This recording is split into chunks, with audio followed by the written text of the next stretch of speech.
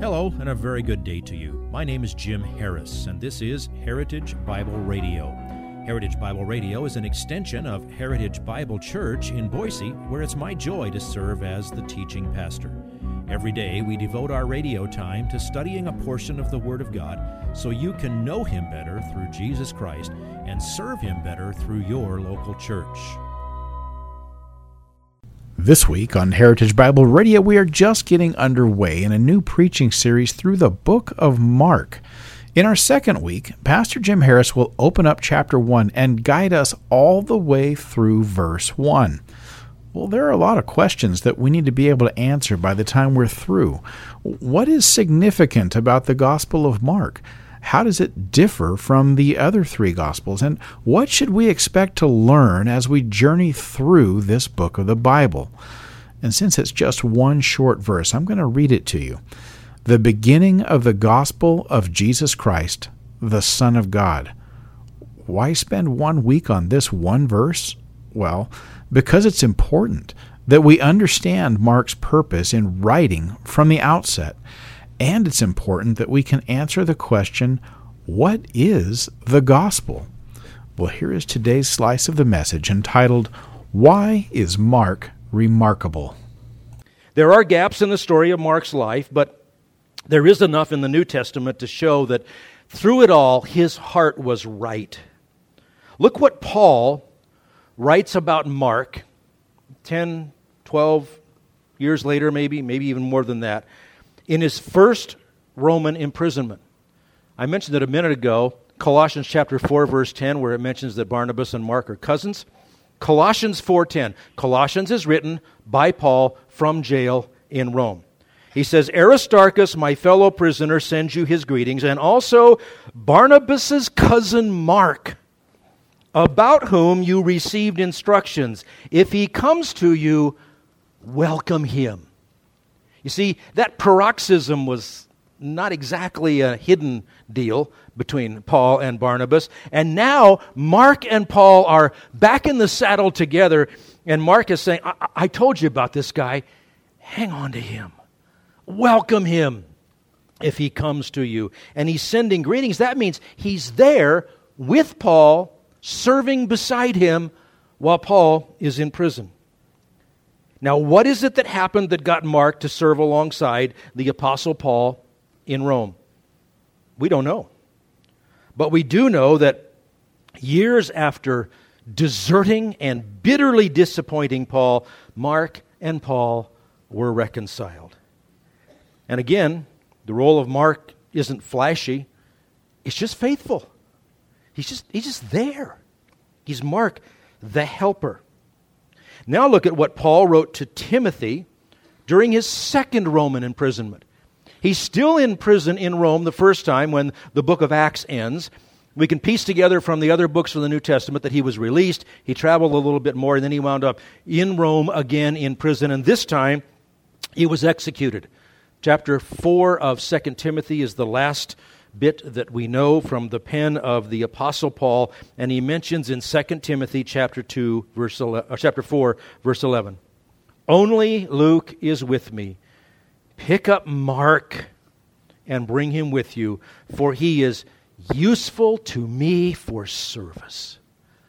Paul wanted Mark with him in the very last days of his life. My friends, there's probably nothing better that could ever be written about you than to have somebody who is serving the Lord say, oh, you're useful to me for service. That's Mark. Now, it wasn't only Peter and Paul who regarded Mark as useful. How do we get the Gospel of Mark? Well, I want to read you a couple more ancient quotes. Here's a quote from Papias, who was from the city of Hierapolis, which is a twin city of Colossae. He wrote sometime between AD 95 and AD 40. In other words, he's very, very early in the church in church history. Only a generation from the Apostle John. And Papias refers to the Apostle John by what became his nickname. Remember, he was called the Elder? well, he outlived all the other apostles by almost 30 years or around 30 years. He came to be called the elder. Here's what Papias wrote. The elder used to say, Mark, having become the interpreter of Peter, wrote down accurately whatsoever he remembered. It was not, however, in exact order that he related the sayings or deeds of Christ, for he neither heard the Lord nor accompanied him.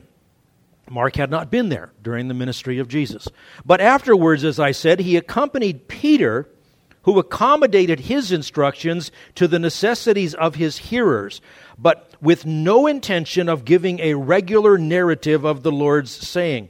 Wherefore, Mark made no mistake in thus writing some things as he remembered them.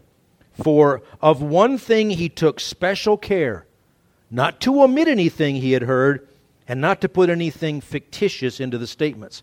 Now that tells you that the testimony of the early church is that Mark spent so much time with Peter, he remembered all these things that Peter said about the ministry of Jesus. Other comments from other early church fathers give us a good picture of how then we came to have the Gospel of Mark. Obviously, Papias is referring to it, but a man named Justin Martyr, who wrote between 100 and 165 A.D., very close to Papias, he calls Mark's Gospel the Memoirs of Peter. He said Mark composed it in Italy. Well, that would make sense if he went there to spend his days with Paul in Paul's final days on the earth. Several others say the same thing.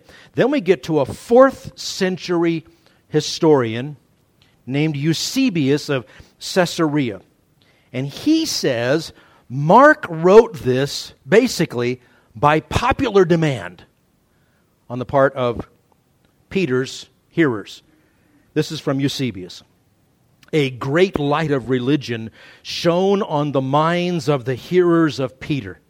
That makes a lot of sense, doesn't it? I mean, what we know of Peter, such a flamboyant guy, such a communicator, such a leader. He had a big impact on people. He says, so that they were not satisfied with a single hearing or with the unwritten teachings of the divine proclamation, but with every kind of exhortation, they entreated Mark, whose gospel is still in existence, seeing that he was Peter's follower, to leave them a written statement of the teaching given them verbally.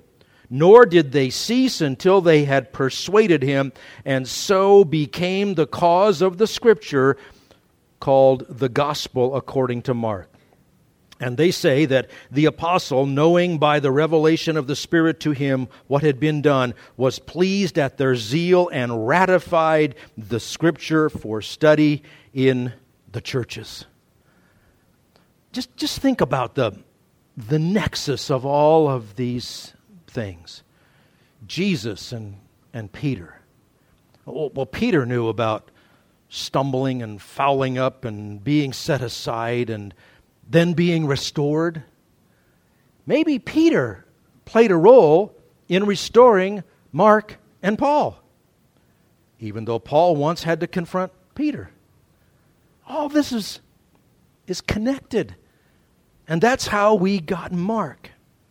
Now, I titled this, Why is Mark Remarkable? And yeah, I meant it to be a pun, because that's where I live. It's one of the few things my brain does well. Mark is remarkable for being an unremarkable man who incessantly served the Lord and joyfully was a helper to the likes of no less than the Apostle Paul and the Apostle Peter. He listened carefully. He served tirelessly. He remembered well. And he rebounded strongly from the worst mistake he ever made. And God used him in his generation and for all ensuing ages. Now he wrote, so say the church fathers, from Rome. Mark's gospel was mainly written to Gentiles. There's a Gentile flavor to this gospel, and I'll show you some things as we work our way through it. But when you read Matthew, Matthew is like an extended gospel tract to the Jews. He quotes the Hebrew Scripture. He uses Jewish terminology. He mentions all of those different categories of people among the Jews that I taught you about last week. Mark doesn't do that. Mark has to explain who those are. And by the way, Matthew was the first one written, and Mark was the second one written. The Gospels were written exactly in the order that they are in your Bible. You might hear a lot of people who say that, well, Mark was the first Gospel written. It was the shortest, and then the others built on it. And that's a very good theory that has everything except one shred of fact behind it. It's contrary to all of the evidence. It's built upon a really bad theory and some anti-God presuppositions. But Mark wrote mainly to Gentiles. In other words, Mark's faithfulness is going to help you know Jesus better. It's the beginning of the gospel of Jesus Christ, the Son of God. Now come with me next time when we launch into the ministry of John the Baptist. I'm going to try for a whole paragraph. John's the forerunner of Jesus Christ, the Son of God. Let's pray. Heavenly Father, thank you for the faithful men and women who have gone before us. Thank you for Peter. Thank you for Paul. Thank you for John. Thank you for Mark and for guiding him to write this record of our glorious Lord. Teach us about Jesus, the Christ, the Son of God. If you would like this message on compact disc, let me know and we'll send it to you. You'll receive the entire message, not just the portion on today's program. You can order by phone at 353-4036 or by writing to us at 7071 West Emerald, Boise, Idaho, 83704, or on the internet at hbc-boise.org. Heritage Bible Radio needs your prayers and your financial support. Once again, you can reach us online at hbc-boise.org or by telephone at 353-4036 or by writing to us at 7071 West Emerald, Boise, Idaho, 83704. And if you need a church home here in the Treasure Valley, I hope you'll visit us any Sunday at 7071 West Emerald. For Heritage Bible Radio, I'm Jim Harris. See you next time. Bye-bye.